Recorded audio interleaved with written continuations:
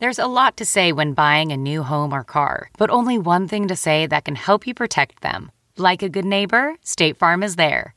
And just like that, a State Farm agent will be there to help you choose the coverage you need, no matter where you are in life. When you need coverage options, your State Farm agent is there to help, on the phone or in person. Like a good neighbor, State Farm is there.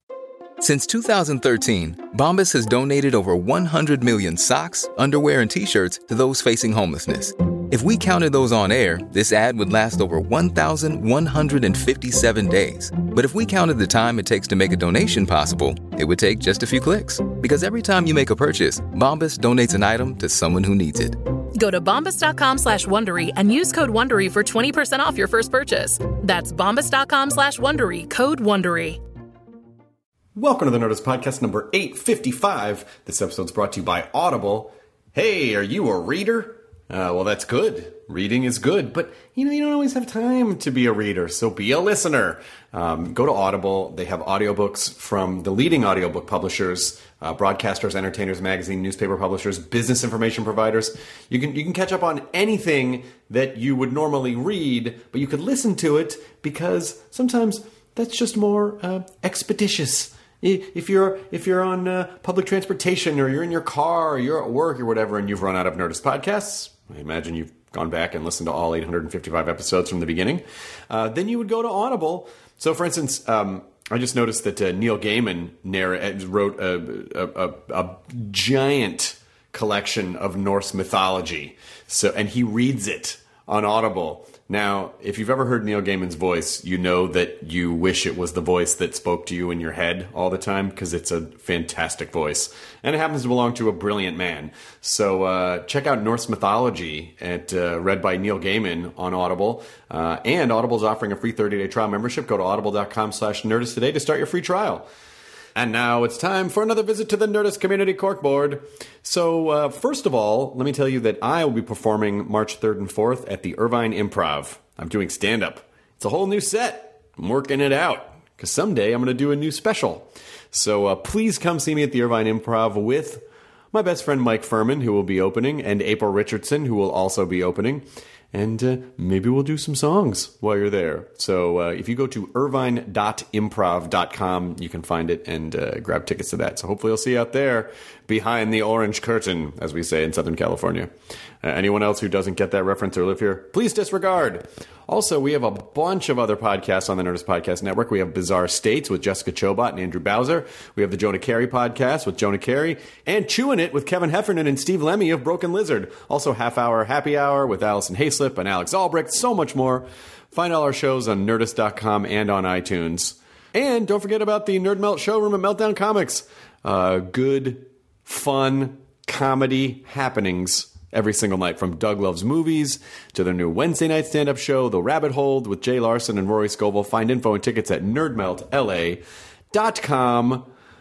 This episode is Jordan Peele, who is promoting Get Out, which is a fucking great movie. It's a horror thriller movie. I don't want to tell you. I mean, there are no spoilers in this podcast about it, by the way. We talk around it. So don't worry. If you have not seen the movie yet, you can listen to this podcast, but you should definitely see the movie. This is Jordan Peele's feature film directorial debut, and he does a fucking amazing job. Obviously, you know Jordan from Key and Peele, but he is comedy lightning in a bottle. I don't know why in a bottle, but people just say that. So it just sounded weird to not say in a bottle after lightning. He could be free range lightning too. I'm getting a call about that right now. The president of Lightning is calling me. He's not happy with what I just said about lightning in a bottle. I apologize. All right, I apologize. Lightning doesn't always have to be in a bottle. Sometimes lightning can just be out there. Get Out comes out Friday, February 24th, so you should absolutely go see it. He's nice. I like that Jordan Peele. He's a good egg, that Jordan Peele. This episode also brought to you by Stamps.com. Maybe I should write Jordan a letter. Not just an email or a text. Maybe I should write him a letter. Oh, crap, though. I don't have time to go to the post office. Hey, that's okay, because Stamps.com will save me time and money. which means it can also save you time and money, which you can use to grow your business. You can mail any letter, any package using just your computer and your printer, and then the mail carrier just picks it up. That's it. Avoid the hassle. Don't go to the post office. Create your Stamps account in minutes online with no equipment to lease, no long-term commitments. Click, print, mail, you're done. Unlike the post office, Stamps.com never closes. You can print out your postage 24/7. It is convenient, it is reliable, it is easy and flexible. Stamps.com brings all the services of the post office right to your fingertips. So they're going to send you a digital scale. It's going to automatically calculate exact postage, and then you'll never waste any money on postage that you don't need. Right now, you can enjoy Stamp service with a special offer that includes a 4-week trial plus postage and a digital scale without long-term commitments. Go to Stamps.com, click the microphone at the top of the homepage, and type in Nerdist. That's Stamps.com. Enter the promo code Nerdist. Stamps.com. Never go to the post office again. Here's the Nerdist Podcast number 855 with the return of Jordan Peele. Katie, roll it. Now entering Nerdist.com.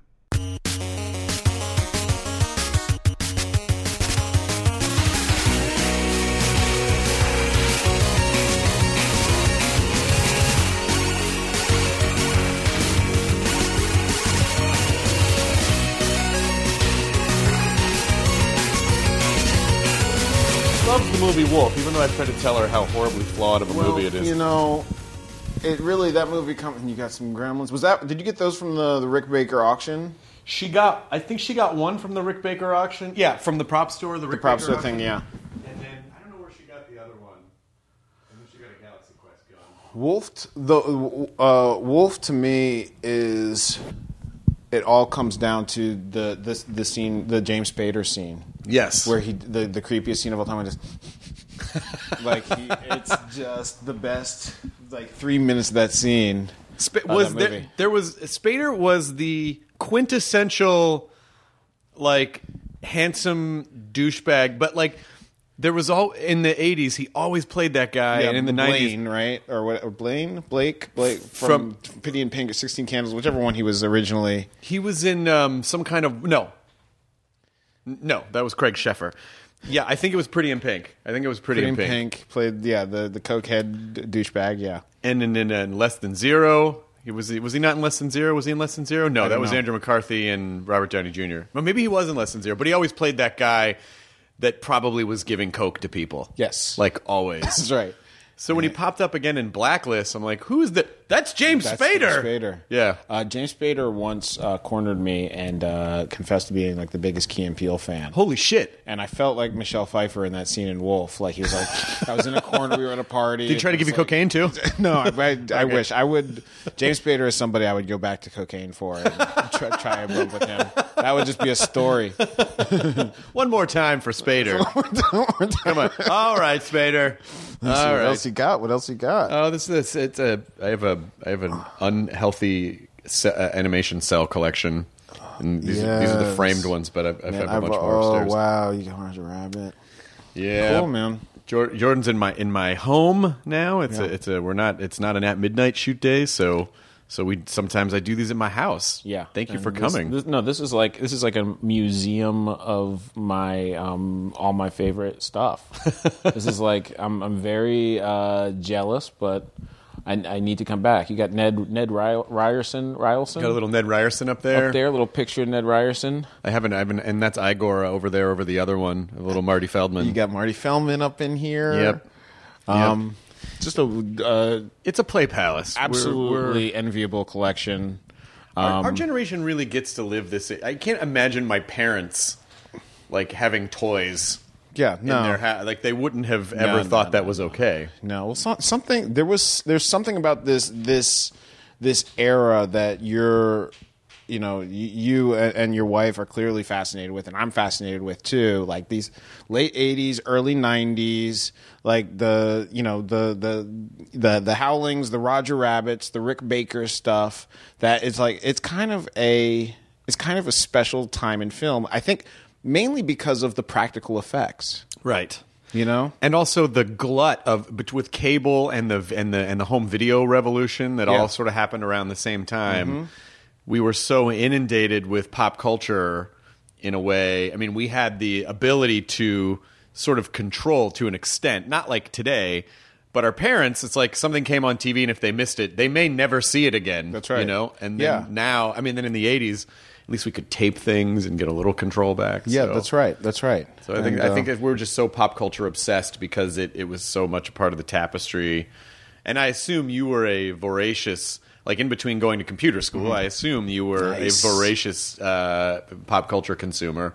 Oh gosh, I mean, I'm a total cinephile. My by the time I got to high school, it was like I would go buy two VHSs a week. Like I'd get $20 to go, in the beginning of the week to, get miscellaneous food, snacks, and, travel. I would go blow it on a movie. And so my friend and I, we just built this VHS collection that was like 300 or 400 movies strong. What are you buying at it was time? It was all movies in this world you're talking about. It was like Dead Again. It would have been Stand By Me. We would have been obsessed with things like The First Power. Just like real popcorn movies, genre films, and it was anything good, anything cinematic. We sort of talked about, because I don't want to spoil anything, but my wife and I watched Get Out last night, and it's fucking great. Thank you. And the reason, when we watch pretty much every horror, everything that comes out, and so the thing as really hardcore horror fans that we appreciated was that it's so wildly different from anything. I mean, usually, there's such a glut of horror right now because it's an inexpensive genre that can pay off. Like if someone just, $3 million movie can stumble across a $100 million horror franchise. That's right. And so the downside to that is, you never really know what you're going to get when you see something and you go, all right, it's 4 teenagers with a fucking Ouija board. They're all going to die sequentially. And that's right. But Get Out is such a, so I would love, so without giving anything away, because it is it's a movie that you need to experience and you don't want spoiled. Yeah. But where did this come from? Yeah, I mean, and you can,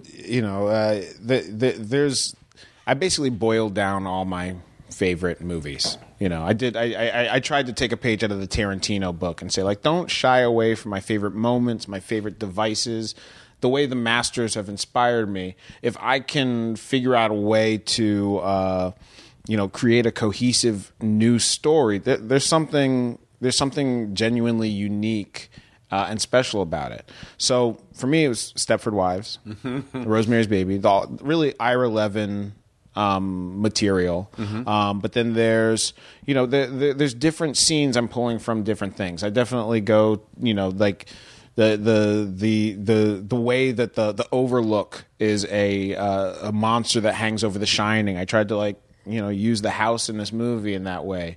The first scene of the film takes place in, this white suburban neighborhood. And I was talking about Halloween while we were shooting that scene the whole time and trying to capture that eeriness.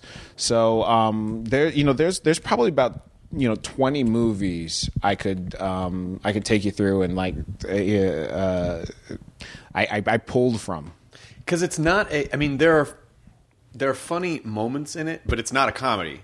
Right. I mean, there's a certain amount of social satire that I think we go, oh, that's really weird and funny that people... But there really is... it's so interesting to use horror to make really poignant statements on race relations. Yeah. I mean, it's... Because, there are points in the movie where people are trying to prove how racist they aren't. Yes. Which it always sounds almost worse. Which always sounds almost worse. It's just like, if you're like, I know what you go through. I know what you guys are all, and then you just kind of go cringe and go, oh, no. No, have I done that? No, I hope that's, no, please. Well, and first of all, it's like, this isn't like all white people are evil movie, although that's what it can look like. Well, we are. Not more than the rest of us. Yes, no, but I do believe race is like this. It's something that we all have to deal with within ourselves, and we all have to look at ourselves first. But why I tote the Stepford Wives is like the biggest inspiration to me is like that's a movie about gender. That's a movie about, and Rosemary's Babies, but movies about men making decisions for women and roles. What who should be placed in what role? Exactly, and this was those stories emerged during the women's lib movement, and like when the pill became a thing, there was this realization that the way we look at gender is in this culture is subject matter for a horror movie. And so the fact that those are my favorite movies, and I don't leave those movies feeling persecuted as a man. I feel in tune with what the leads are up to. That was a signal to me that we could do that with race. Well, again, I don't want to give too much away, but what do you think is the most what the underlying message, like what do you want to come out of this, like extrapolating from the story, the specific story, and how the characters interact, is what kind of feeling do you want people to leave the theater with, or what do you want people to go, oh, that's really interesting, I never thought about blah? Yeah, there's many, as you know, there's a lot of layers going on. The movie kind of continues to unfold, I think, for people over the next couple of days after they sit and think about it. My goal here was first and foremost to entertain people, just to get a movie that sort of addressed the horror movie audience in all of us that just wants to be like, get out the house, pick up the phone and call the cops, stop walking backwards towards a dark doorway. Too bad we can't stay. Too bad we can't stay. Yeah. Right. And of course, I was alluding to that, because in that bit he references the Amityville get out. And the white people are always like, hang on a minute, let's see what we do. Let's see. And then what black people, get out. Too bad we can't stay, baby. You did the bit. But so I wanted to fill what I felt like was a missing piece of the cinematic puzzle and conversation in terms of giving black perspective some representation, but also giving that black need for characters to do smart stuff in movies to sort of serve that audience, which is very loyal, but do it in an inclusive way that you don't, if you're not black, you can come to this movie and you can kind of be black for the movie. You can see the world through the eyes of this character. And it is very important for me for this movie to be inclusive and to honor the people who have come to this film by saying, look, I'm giving you the benefit of the doubt that you are a perceptive, intelligent, emotive person,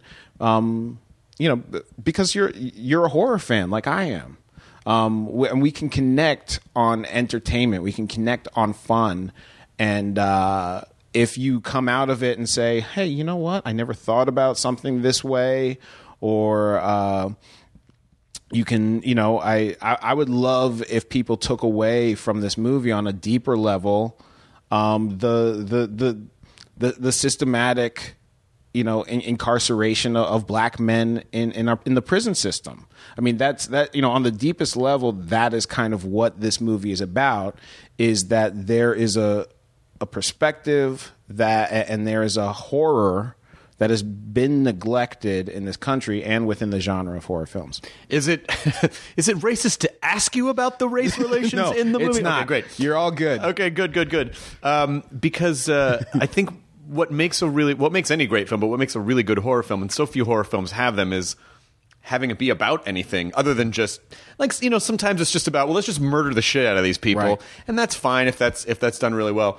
But to actually, and again, I also want to make it very clear that it doesn't ever feel like, hey, he's hitting you over the head with this. Like it's just there, cool. And it's a part of the story, which is great. And so, I look at horror movies as like one-man shows, where you sort of go like, well, most of them aren't great, But when you see a really good one, you go, oh, that's what it's supposed to be. Like Right. you sort of, part of the pursuit is that you mine through a lot of sameness, because when you discover one that's really different, you get really excited as a horror fan. And then you want to tell all of your friends about, oh, this is the one you got to see. That was another thing that's attractive to me about this genre. I mean, besides the fact that it's my favorite, I'm into it.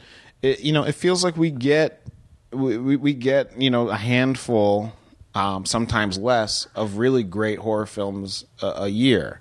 So many years it feels like 1, 2, or 0. Right.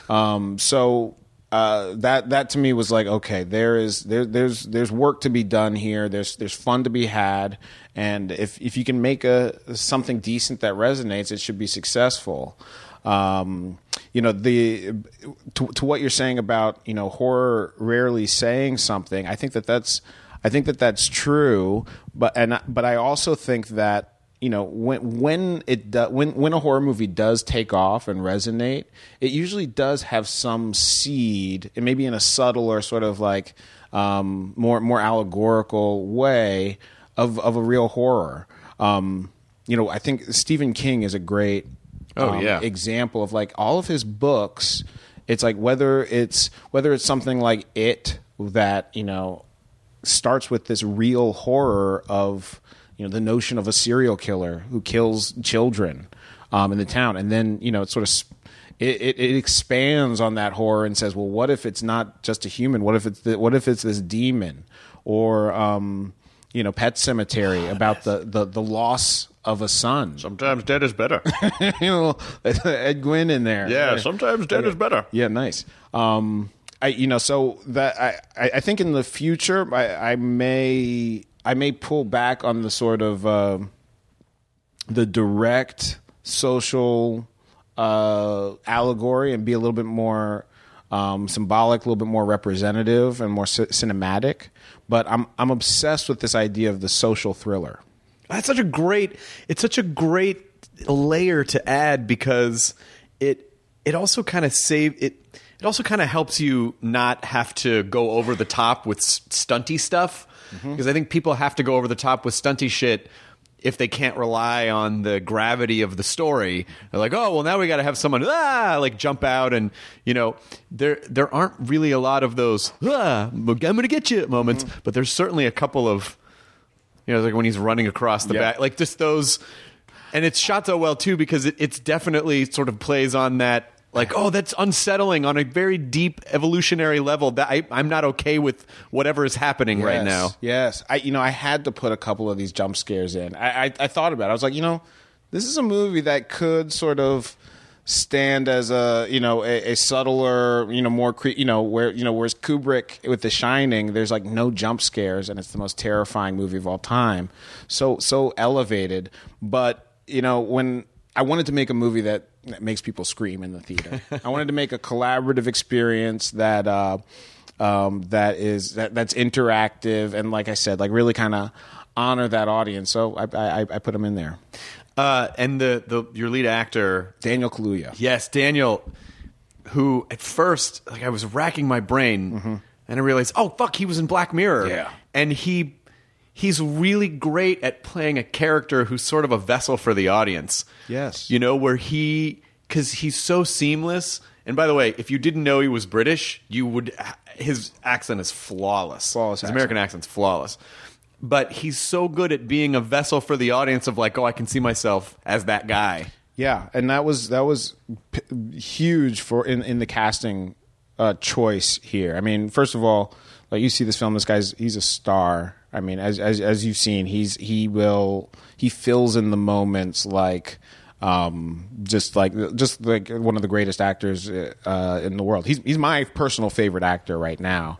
And yeah, he's got a relatability. He's got a warmth. He feels like he could be, your best friend or brother. But, most importantly to me, he feels sharp. He feels like he is a protagonist who you can at least rest assured that, he's onto it. He's on to something. He's sensing something. He's no dumbass. He's not going to be walking backwards. into a dark room. Although there is a there's times where it gets close, but to that. But the whole project for me was selling this idea of we need the audience to relate, respect this character, and feel sort of taken care of by his intelligence. Yeah. Well, everyone in the movie, Bradley Whitford and Catherine Keener and the guy who plays his best friend, the TSA agent, Little Rel Howery, fucking hilarious. Yeah. Anyway, don't want to give away too much. Stephen Root's great, and Allison Williams is phenomenal. Flawless. So it really, I mean, how about the Betty Gabriel who played Georgina? Holy shit! Fuck. Okay, I was about to give away a scene, but there is a scene where they're in the the bedroom. Talk about that's in the trailer. It's it is. Yeah, okay, and it's where she's just about to crack. It's this performance, man. It's incredible because it's not acty in any way. Like it just. Yeah. She's so solid. She's so solid. Marcus Henderson, Lakeith Stanfield. Like, the cast in this movie was... I mean, can you imagine for a first-time director getting this ensemble together and feeling so intimidated, like, holy shit, Catherine Keener is going to be in this film. And they're looking up to you to know things about it, to tell them what to do. Exactly. I mean, and... even more with this one than usual, because I would think, because this is if this goes wrong, if I get the tone wrong or somebody gets the tone wrong, like the thing could fall apart like a house of cards. It's such we're in such dangerous territory, and we don't want the movie to be an exploitation of the real horrors and real victims of racial prejudice. We don't want it to be a total villainization of an entire race or anything like that. You want it to play like on this level you're talking about, where the satire and the commentary is there, but ultimately you can just watch a good movie. So I'm just talking about like what was personal about this for you, because at the core of it is a biracial relationship. Yeah. And you are biracial, and you are married. Chelsea is white. So we're in an interracial thing, yeah. So interracial, not biracial. Interracial, biracial. You are biracial. So the relationship we will have interracial. Yes, our household is about to become more biracial. Yes, congratulations. Thank you. Yes, holy shit. You guys just got married like less than a year ago. I know, we got busy fast. I know. My wife, we got married in August, and she's like, "Oh, we'll wait like a year." I'm like, 2 years. I was trying to like, you want to wait 2 years? Yeah. Well, we knew what we were doing, and it still feels like it's caught me off guard. Sure. I don't think anyone's ever, except for maybe the Duggar family. Like, I don't think anyone's ever ready. That's right. Who I assume at this point just give birth to pregnant babies. Like, I can't figure out. There's a human pyramid scheme is what's happening there. But at least with the So I mean, like, what an incredible to feel like that. I mean, this is an incredible time for you. It's a great time for me. First baby, first movie, and I mean, and you were talking about the identity being I've being mixed, being biracial. There is this. There's a perspective that I think is relatively untapped in pop culture, and Keegan and I said that there's when Obama was elected, it sort of opened it intrigued people as to what the mixed identity is about, and it's sort of a nebulous thing for us and myself as well. I definitely view myself as a black man, as an African American, but I have a white family. The side of my family that I grew up with is white, and there's I think part of being mixed in America feels like you get to be included in two different identities, but you also are kind of separate.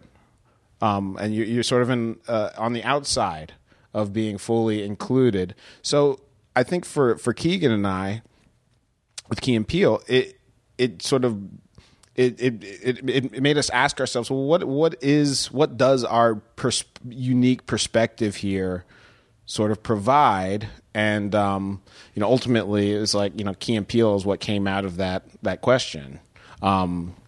This movie is very much from the perspective of a black man, and specifically a black man who finds himself surrounded by white people, and what that dynamic is, the presumptions that I might make, as an African American in that situation, the presumptions that they will make in that situation, and it's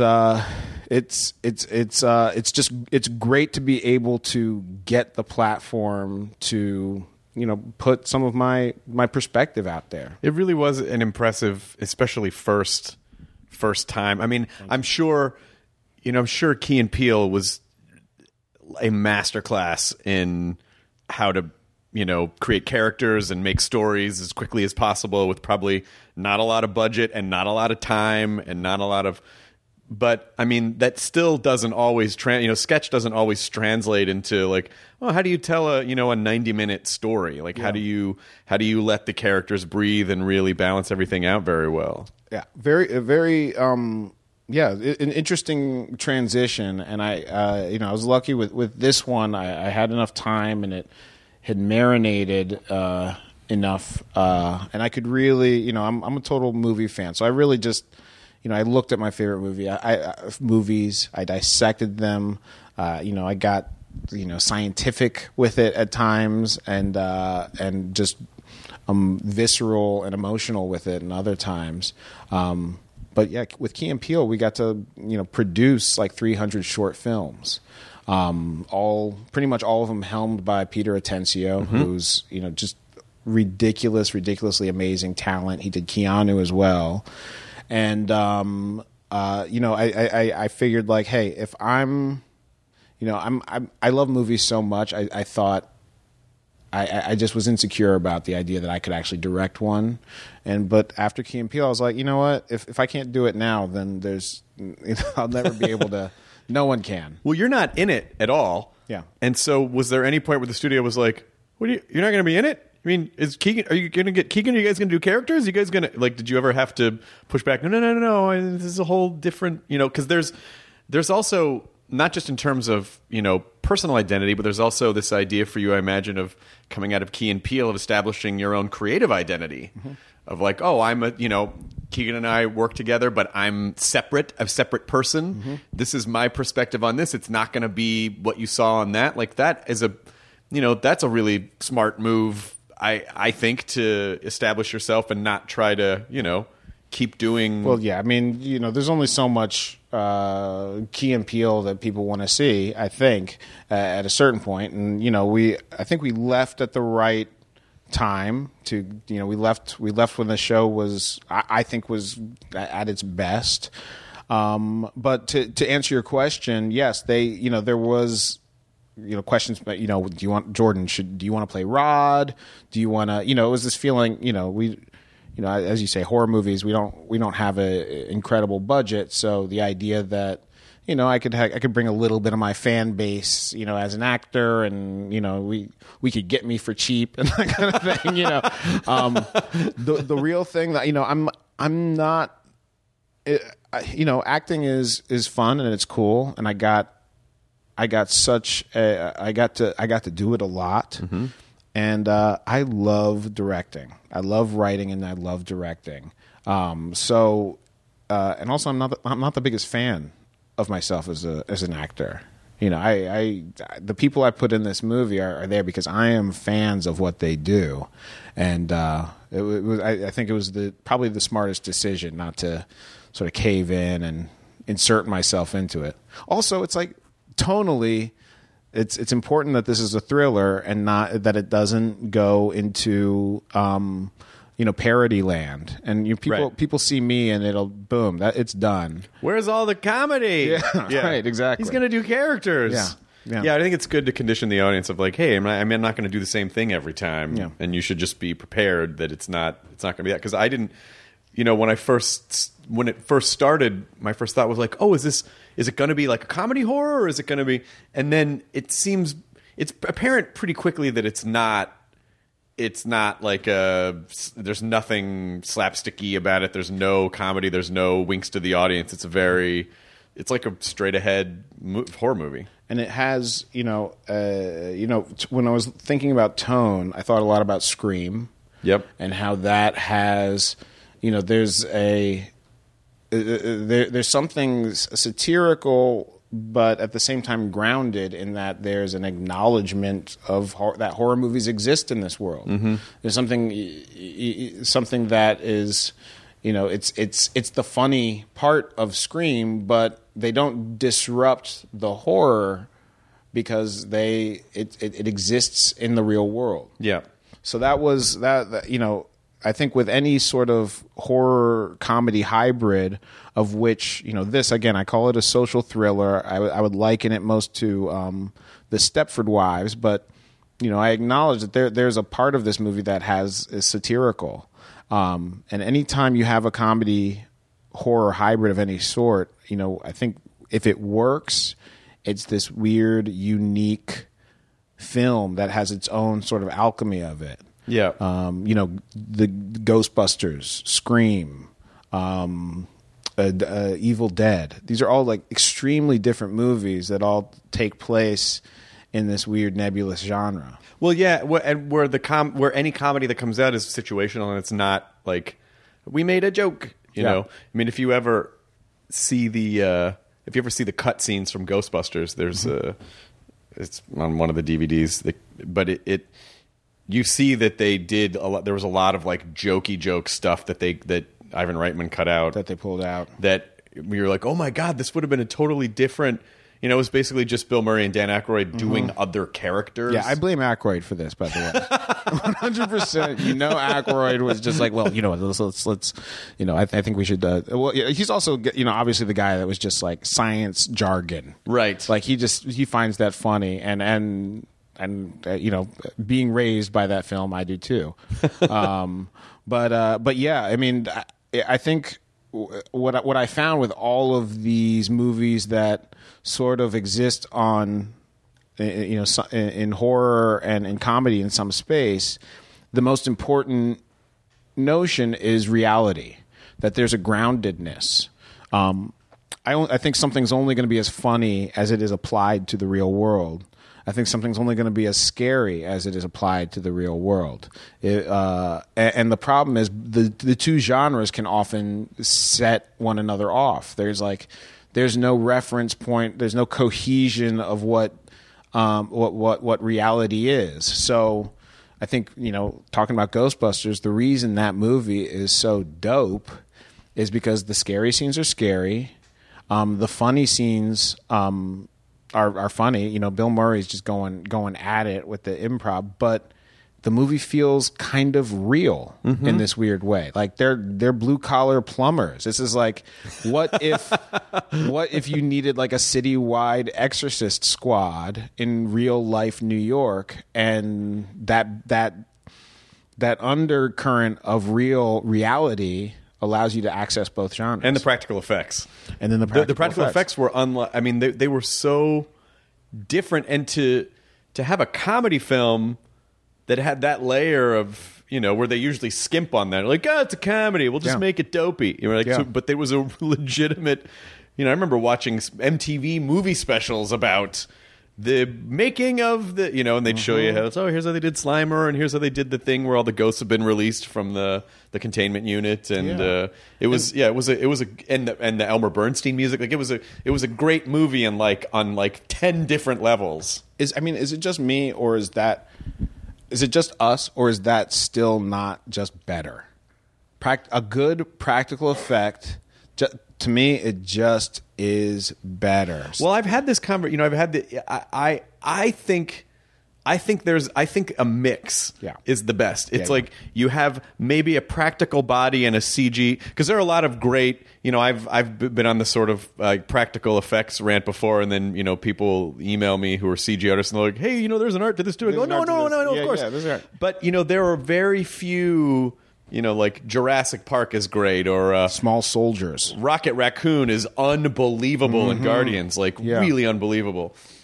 But it's when things are fully CG'd, most of the time you go, oh, that looks really good for CG. Right. But, it's very rare. And you're right. And the thing about Jurassic Park and Small Soldiers is, they melded it. They mixed it, like you said. Right. I agree with you. I think that trumps everything because it creates this sort of seamless blend of, okay, I know that creature is existing there, but it's how are they making it feel real, like a real animal? Right. Yeah. But yeah, I think the abandonment of the practical effects is a little bit of a shame. I think yeah, coming up with a nice hybridized version of just finding the right places to add the details with the CG, but still having the of course, it's so easy to say movies should just do this. Yeah. But usually it just boils down to budget and what's available and resources. Can I ask you a question? Sure. What do you direct? Have you thought about directing? You should. I don't think I'd be a good director. I really don't. I think you would. Look, here's the thing that you realize about directing. You can be if you're a fan, if you have, like, for me, it was all about having this knowledge of what I like. And Bradley Whitford said it to me in a way that made me feel very comforted.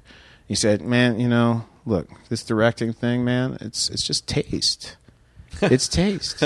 If you got good taste, you can pull it off. So I think you got. Well, I don't know. Taste. The thing that stresses me out about it is that I think you really need to. It's not even so much having to be the captain of the vision. It's like you're really guiding this. You're really standing on the backs of artisans, like a great DP and a great lighting guy and a great music guy and great actors and a great. What always kind of fucks me up about ever thinking about doing it is I feel like I would just stand in an edit bay and look at the almost infinite possibilities for how a story could be played out, and I just start screaming. I guess it's like in Real Genius. I'm wearing the Real Genius shirt. Like in Real Genius when they're studying for finals, and the one guy just gets up and goes, yeah, he just runs out. Like, I feel like that's what that would do to me. Dude, there's the anxiety, and it is. You will do that, and it is like the most stressful thing I've ever done. I was Skyping Chelsea from Alabama where we shoot it, just weeping some days. And not because I wasn't having fun, but it's just the pressure is pretty intense. But, when you brought up the word captain, like that's the other side of it is it feels like you are the captain of a pirate ship. There's this sense of adventure. There's this sense of destination. There's the sense that yes, you have like these geniuses around you who are all masters of what they do, and you're wielding this power, but you have to take these moments to just breathe in the salt air and say, man, I'm here. And that that makes it worth it. It sounds amazing. I just don't know if I have a director's eye, because we'll watch movies and Lydia will go, wow, the composition with the trees there, and I'm like, oh, I didn't even notice that. Like, I'm so dumb. Yeah. Like, I'm just watching that guy run around. Like, she notices all those things. But I don't know. It sounds amazing, but I really feel like it really needs to be in your bones to be a good director. Like, you really need to be. It's like with comedy, like you can't really half-ass it. I mean, you can, but if you, but you also. I feel like what really is scaring me away from doing it is just not feeling like I'm so into it that I would be able to give 110% and not focus on anything else. Well, look, I mean, it's like we're such fans of the art form. Yeah. So the notion that, man, if there's whatever my blind spot is, if I get in there and then, like you said, see in the editing room, oh no, I've made one of these films. That is like, that's tragedy. That is like you have to, the idea of failing after watching movies with such scrutiny and like critiquing people's works and like celebrating it. It's daunting. Well, I'm so much more sensitive now and empathetic to because we'll watch horror movies and I will out loud go, what is that? Why are they doing? Oh, fuck. Are you so okay? Now he's probably going to do, okay, there he did. I do that. Lydia and I do that. Yeah. But then at the end of it, I always know as a creator, when people go, hey, how come you did this way, or this sucked, why'd you do that? And you go, well, sometimes things just happen the way they happen. And it's that, it's the drawing in your head isn't always the drawing that comes out on the paper when your hand starts manifesting it. So I try to be really forgiving of that stuff. Yeah. But I don't know, what did you learn the most from the start to finish? Well, what you're talking about is actually cool. It's you have this vision in your head of what the what the film is. You have this vision you have this idea of what it certainly isn't. And then you put the pieces together, and there's an alchemy. And there's some scenes you go, wow, that's what I pictured. That's exactly it. I'm seeing it. Other scenes, it's completely different. And it's like, oh, okay, this kind of became something different, and that's cool. But you kind of can have the experience at the end of the whole thing of sitting back, watching the movie, and watching it like it's fresh, because it's never going to be exactly the film you pictured. Oh, interesting. Yeah, so you just have to be flexible, I imagine. Yeah, and just all the voices you bring in are going to be bringing their voices to it. So, it's like, I mean, I'm not the kind of guy who's like, going to be like a Kubrick, Cameron. Like, if it's not exactly how I pictured it, fuck off. It's not, it's not that for me. I'm into the collaboration. I'm into the sense that this is going to be something bigger than even I can imagine. I'm going to say something that's probably very sacrilegious right now, but when I hear stories about Kubrick, it's like he shot that one scene like 100 times. Yeah. I kind of go, well, that's not. Is that art? I mean, it's like right. It's just sort of like it's madness. It's burst shooting. I can burst shoot. Listen, I'm not saying it's easy. I know what you mean. But when I hear those stories, I'm like, well, I don't know. It just kind of sounds like he was. Let's see what he can do if he gets 2 takes. 2 takes. Yeah, exactly. Let's see what he can put together. Well, 2 takes Kubrick. I don't know if it's good. It's great. Of course he was masterful, but that's where I kind of feel like, well, I don't know. I mean, if you I guess if you shoot something every day for a year, in that year you're gonna be able to use. Yeah, I don't know. And I think one of the best things that I got. Take that, Kubrick. Take that. Yes. I spit on your grave. You hack. Also a fun movie. Also a fun movie. Yeah. No. Yeah. Yes. No. We love Kubrick. Well, I'm curious. So, you and Keegan came on, I think, it might have been like 5 years ago now. Something like that. But Key and Peele was just kind of taking off when you came on. Like, it had just started. Yeah. I mean, again, a lot of things happened for legal reasons, but for the longest time, Comedy Central, Viacom kind of had this thing with YouTube, and so they couldn't really put YouTube clips in. And I think Key and Peele was one of the first shows. I imagine probably Tara Schuster or someone over there was like, "Hey, Tara does social, like she does stuff for At Midnight too, in terms of like all this kind of planning and plotting and scheming, and she's brilliant." Yeah, but saying like, hey, this needs to go on a place where people can see it, and then all of these clips start exploding, and then very quickly you guys are like you're in the, when people say talk sketch shows, Kids in the Hall, Saturday Night Live, Key and Peele, like you guys are up in that echelon. Oh, hey. But when that was happening, did it feel like that, or did you notice anything different? Were you worried about becoming too aware of that stuff? When I knew that I was going to get to make this sketch show with Keegan-Michael Key, I knew we would have something special, because first of all, he's the funniest actor I've ever seen, funniest performer I've ever worked with.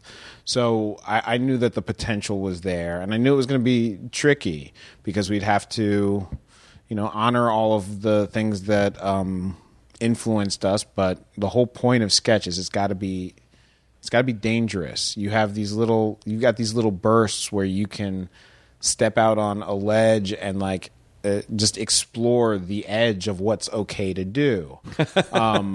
So it was, but then, as you noted, Tara Schuster, who is just like kind of ahead of her, time. She can just sort of see the future a little bit, and with regards to and the whole digital team at Comedy Central was just really, really great. And originally the whole idea was, hey, let's put some sketches out there to get eyes on the show, and we'll advertise the show.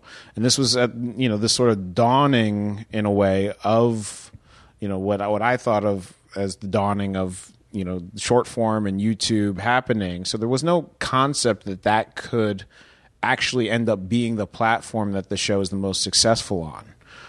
The ratings on the TV show never even compared to the amount of hits on YouTube. Why can't 150 million people watch our show? Come on, we got it right here. Well, if 150 million people watched your television show, they would just give you the network. Yeah, right. Like, they would just give it to it. Here's $1 billion. Don't ever do anything else ever again. Just that's do right. this. And so you're right. There was for whatever reason, certainly in our contracts, we didn't have anything that acknowledged any YouTube, any kind of viral thing at all. We didn't even know that was possible. So there really was not a healthy monetization of that phenomenon for us.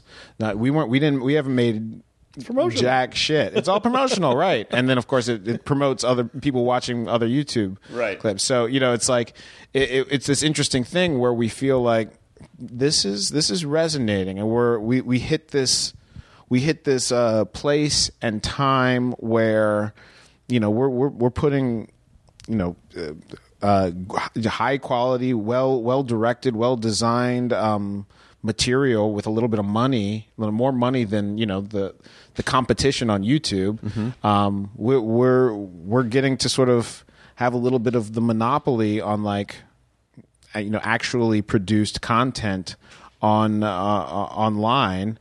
And we weren't aware of what that would happen. So by the end of our term on Comedy Central, I think we were done just because we felt like a little burnt out, maybe like we couldn't top ourselves, like we had done a good job. But it also we felt like we had created a huge thing that it was sort of impossible to benefit from. Sure. I probably, like Mike Judge with Beavis and Butthead, or, it's like, oh, this is such a phenomenon, but maybe it just sort of lays the groundwork for you to go on and do the next thing. But it's still a very bold move to leave a show when it's really still in its prime. Like when you could have, like, I think, there's a certain perspective that's like, oh, you could have done a couple more seasons and it probably would have been that. But you guys said, no, it just feels good to leave right now. And that's a very hard thing to do, I think. And did it feel scary at all? Or were you like, no, we emotionally can't do this anymore? It didn't. First of all, I knew I had something like Get Out to say.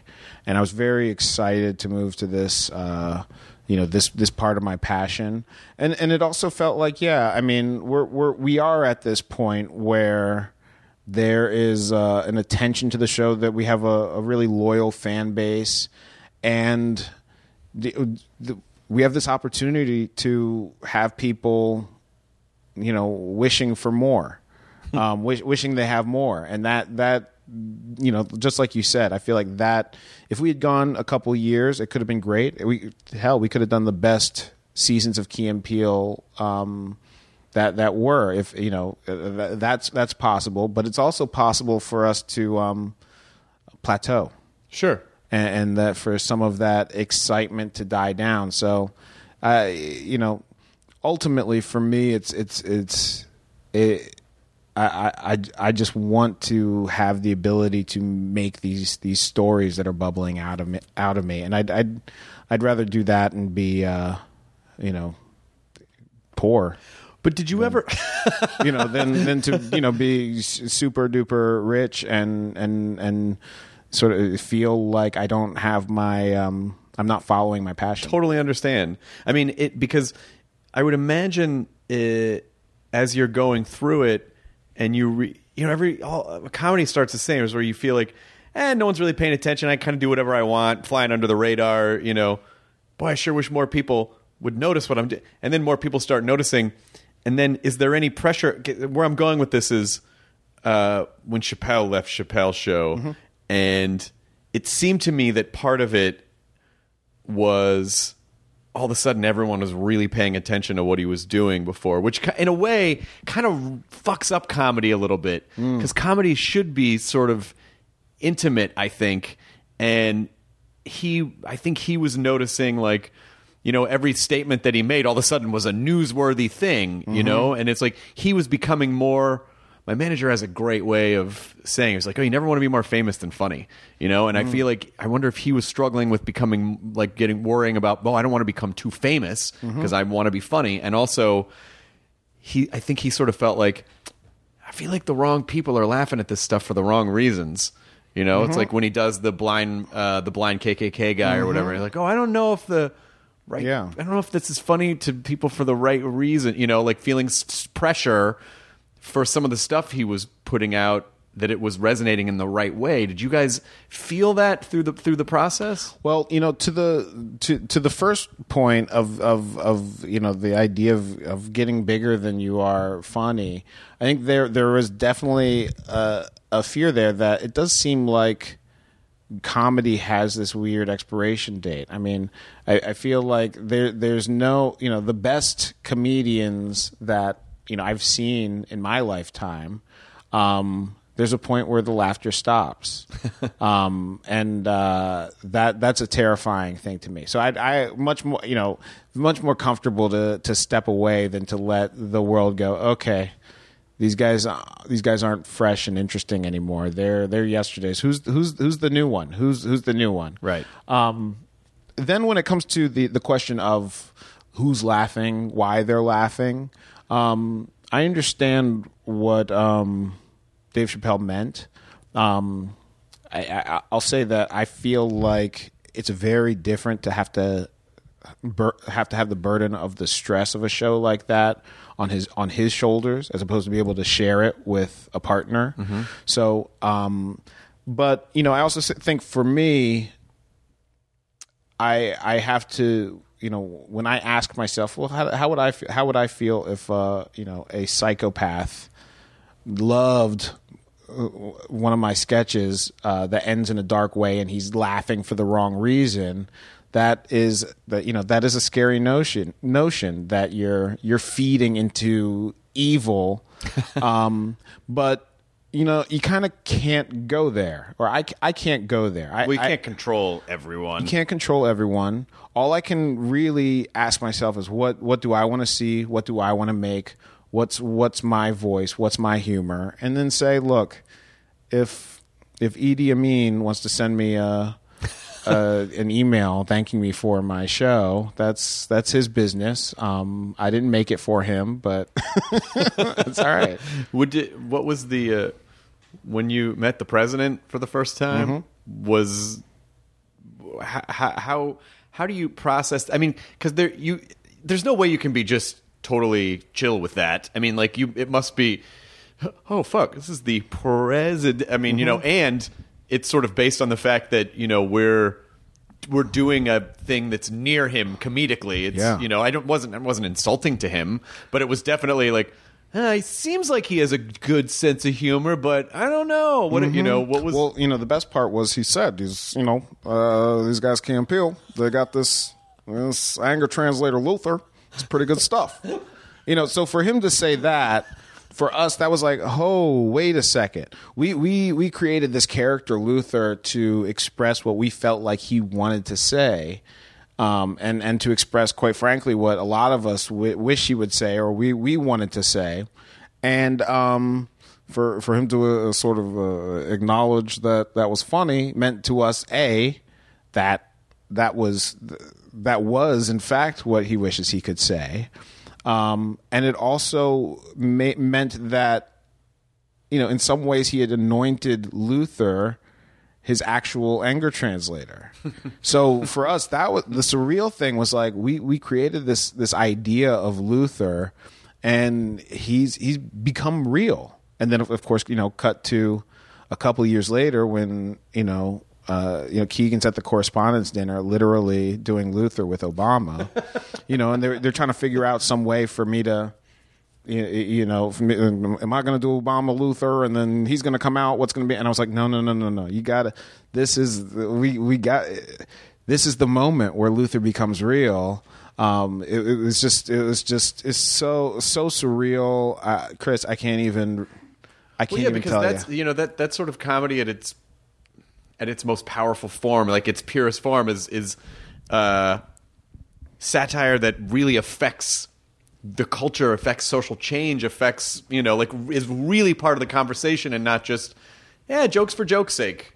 Absolutely. And that I think is what the power of sketch is, and the tools you have at your disposal with a sketch show is that it's quick fire. Mm-hmm. I mean, we had a little bit more time, but a show like SNL, they're putting together their sketches in 1 week, and then by the end of the week, it's gone. So they have the ability to talk about what is happening right now, and so to do that, it's like they've and they've made over the many years that show's been on, they've made very good on their commitment to discussing the truths of now, right? And so I think the work they're doing right now is extremely important, and I think that the voices of comedians right now are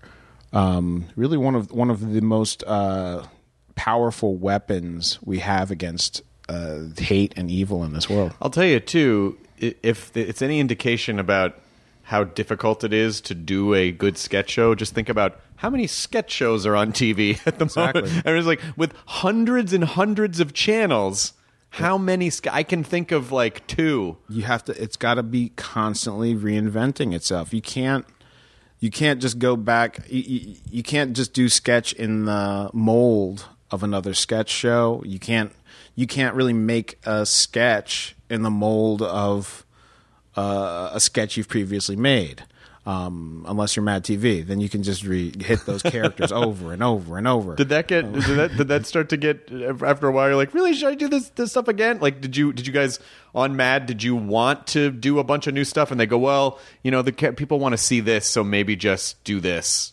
I can speak for myself personally. I was on Mad TV. I was always trying to do new sketches. That's the I had no interest in really developing the recurring characters, which, by the way, it plays because people do enjoy a certain sense of familiarity. They enjoy a sense of routine and ritual when they go to television. What I love about sketch is that through the story of all the different sketches, you can build a cohesion. The story doesn't need to be the same. It's kind of like the Twilight Zone. There's every story is unique, but there's a through line to it, mm-hmm. and that is it's called the Twilight Zone. Right? They've branded it. So that was what I was trying to do, and so for me, Mad TV was in some ways just a surreal and wonderful experience, because all of a sudden I was, getting paid to be on TV and do this thing. But I think I have a different approach ultimately to comedy, and what Keegan and I ended up doing with Key and Peele is that's my real voice. When you're talking about comedy and its role in like really being able to take on, I mean, obviously historically that's what comedy is. Comedy is a defense mechanism. Comedy is communal. Comedy says things that we, would be weird to just say in normal conversation. It's elevated and it's exaggerated. And there's a quote that I always fucking go back to, especially now, but it came from Greg Proops, and it was probably 15 years ago during the Bush administration. Which Proops quote are you talking about? So he was performing Blaine Capatch told me about this, and then he was performing somewhere, and he made some crack about Bush, and like some guy in the audience got all mad, and I mean Greg kind of loves that because he just loves to like that's when the Iron Giant turns into the gun, you know? Right. That's when Greg. It's like he kind of really gets off on that. But he just, like his nose went up in the air and he goes, it's okay to laugh at things you don't agree with. It's called sophistication. And it just fucking, like, Blaine said it destroyed. Yeah. And I really think about that now that we're in this time where people feel like if they don't agree with something 100%, it's their mortal enemy. It's like, you can still laugh at things even if you don't feel like I'm 100% on the side, like, okay, well that's good. I mean, the internet has changed everything, right? Really it's like, I mean, first of all, just the way we watch things, it's like the knowledge that all of our opinions can be shared and heard, and it is new, and I think it's cool. I think it's ultimately a good thing because it brings the world closer together. But with this technological development, there's a little bit of a reset button on humanity. Feels like the internet is this kind of barbaric frontier where the rules aren't completely written yet. There is there is an anonymity to it, so we all I liken it to, like, imagine the Wild West if everyone had a mask. Of course, but it's also, I mean, it'll be interesting in like 100 years for people to look back and see, to be able to really get some runway behind them and go, this is it, because it really does. It changes the conversation so much because it's an entirely different language. It's of communication. Yeah. And so it's, when else culturally did humanity have such a drastic universal change in the way that people communicate? Yeah. It's really strange. And I don't think we've even really just begun to even process it yet. Absolutely not. I think the thing that seems closest to me is television, right? Television, all of a sudden, and to what you're saying, it's not that people, it gave people a platform to actually communicate what they were saying, but it did a similar thing in that everyone had a TV in their home all of a sudden in the 60s, and it made the world smaller. Yes. And so a lot of what happened in the 60s, like that crazy time stays in the 60s. I completely ruined a really good point. No, it's good. I got it. It was like those things that make the world smaller, those technological advances. It's almost like it's like a shot of steroids to our culture. Sure. All of a sudden, people could see the president get assassinated. All of a sudden, people could see the civil rights movement and black people getting hosed in the streets. And so the effect that it had, it had some it had both sides. It had the bringing people together in a positive way, but it also had these violent clashes and these I feel like it just speeds up progress for better or worse, right? Which is I like to think ultimately for better in the big picture. Well, I think maybe I have like 3 more minutes before you're swooped away. Okay. Because I imagine, are you doing a bunch of press today? Is this? Oh is yeah. I mean, today is the premiere part. Holy shit!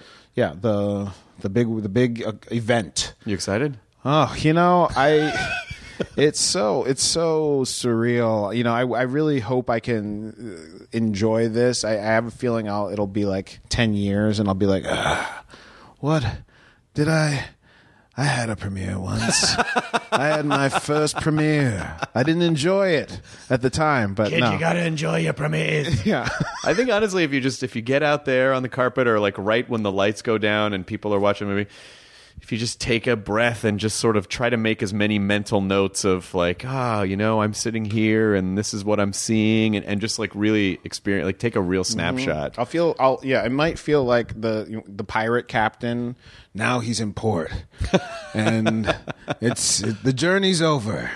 and it'll be bittersweet. But the journey's just beginning. That's what I like. I hope. I really hope that people go out and see the movie because it's really great. And I know I gushed about it a lot at the beginning, but again, as a horror fan, and also as someone who I consider a friend, it's really nice to see your friends like, wow, that's fucking awesome to see that Jordan did that.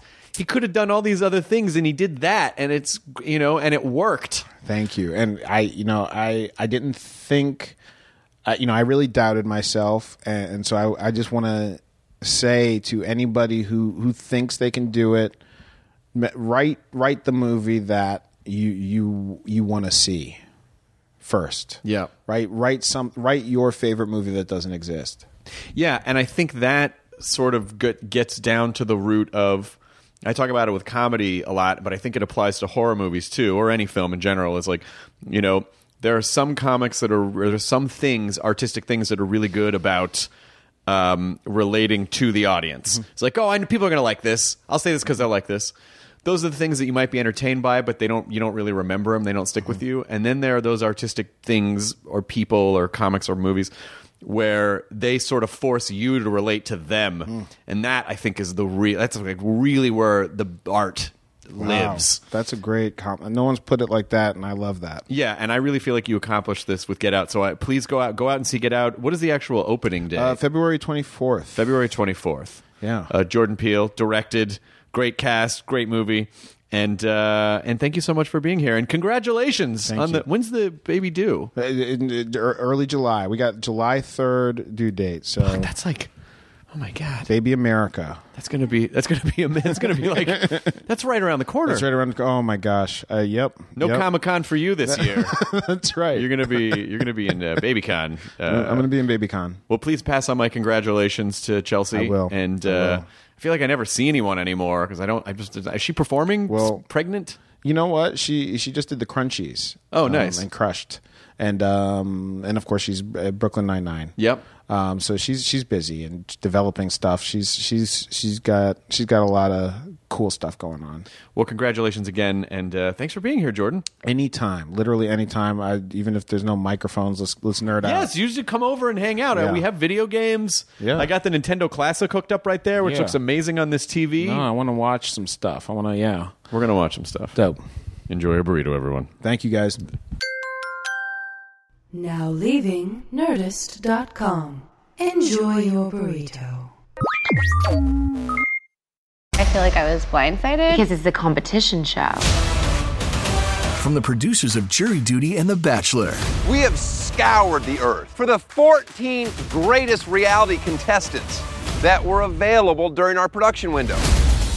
Comes a reality competition show about reality competition shows. Nobody has dared to find out who is the actual best at just being on a reality show. I'm your host, comedian Daniel Tosh. It's win or go home. Each episode, our contestants will face new challenges that will test their strength and lack of life skills for a chance to win $200 million. Thousands, not millions. $200,000. Prepare, because it's about to be ugly crying, lots of fighting. Tasha, I have to defend myself. Celebrating 25 years of reality TV with your favorites. I have diarrhea. You cannot do this to me. What in gay hell have I got myself into? The GOAT, premiering on Freevee and Prime Video on May 9th.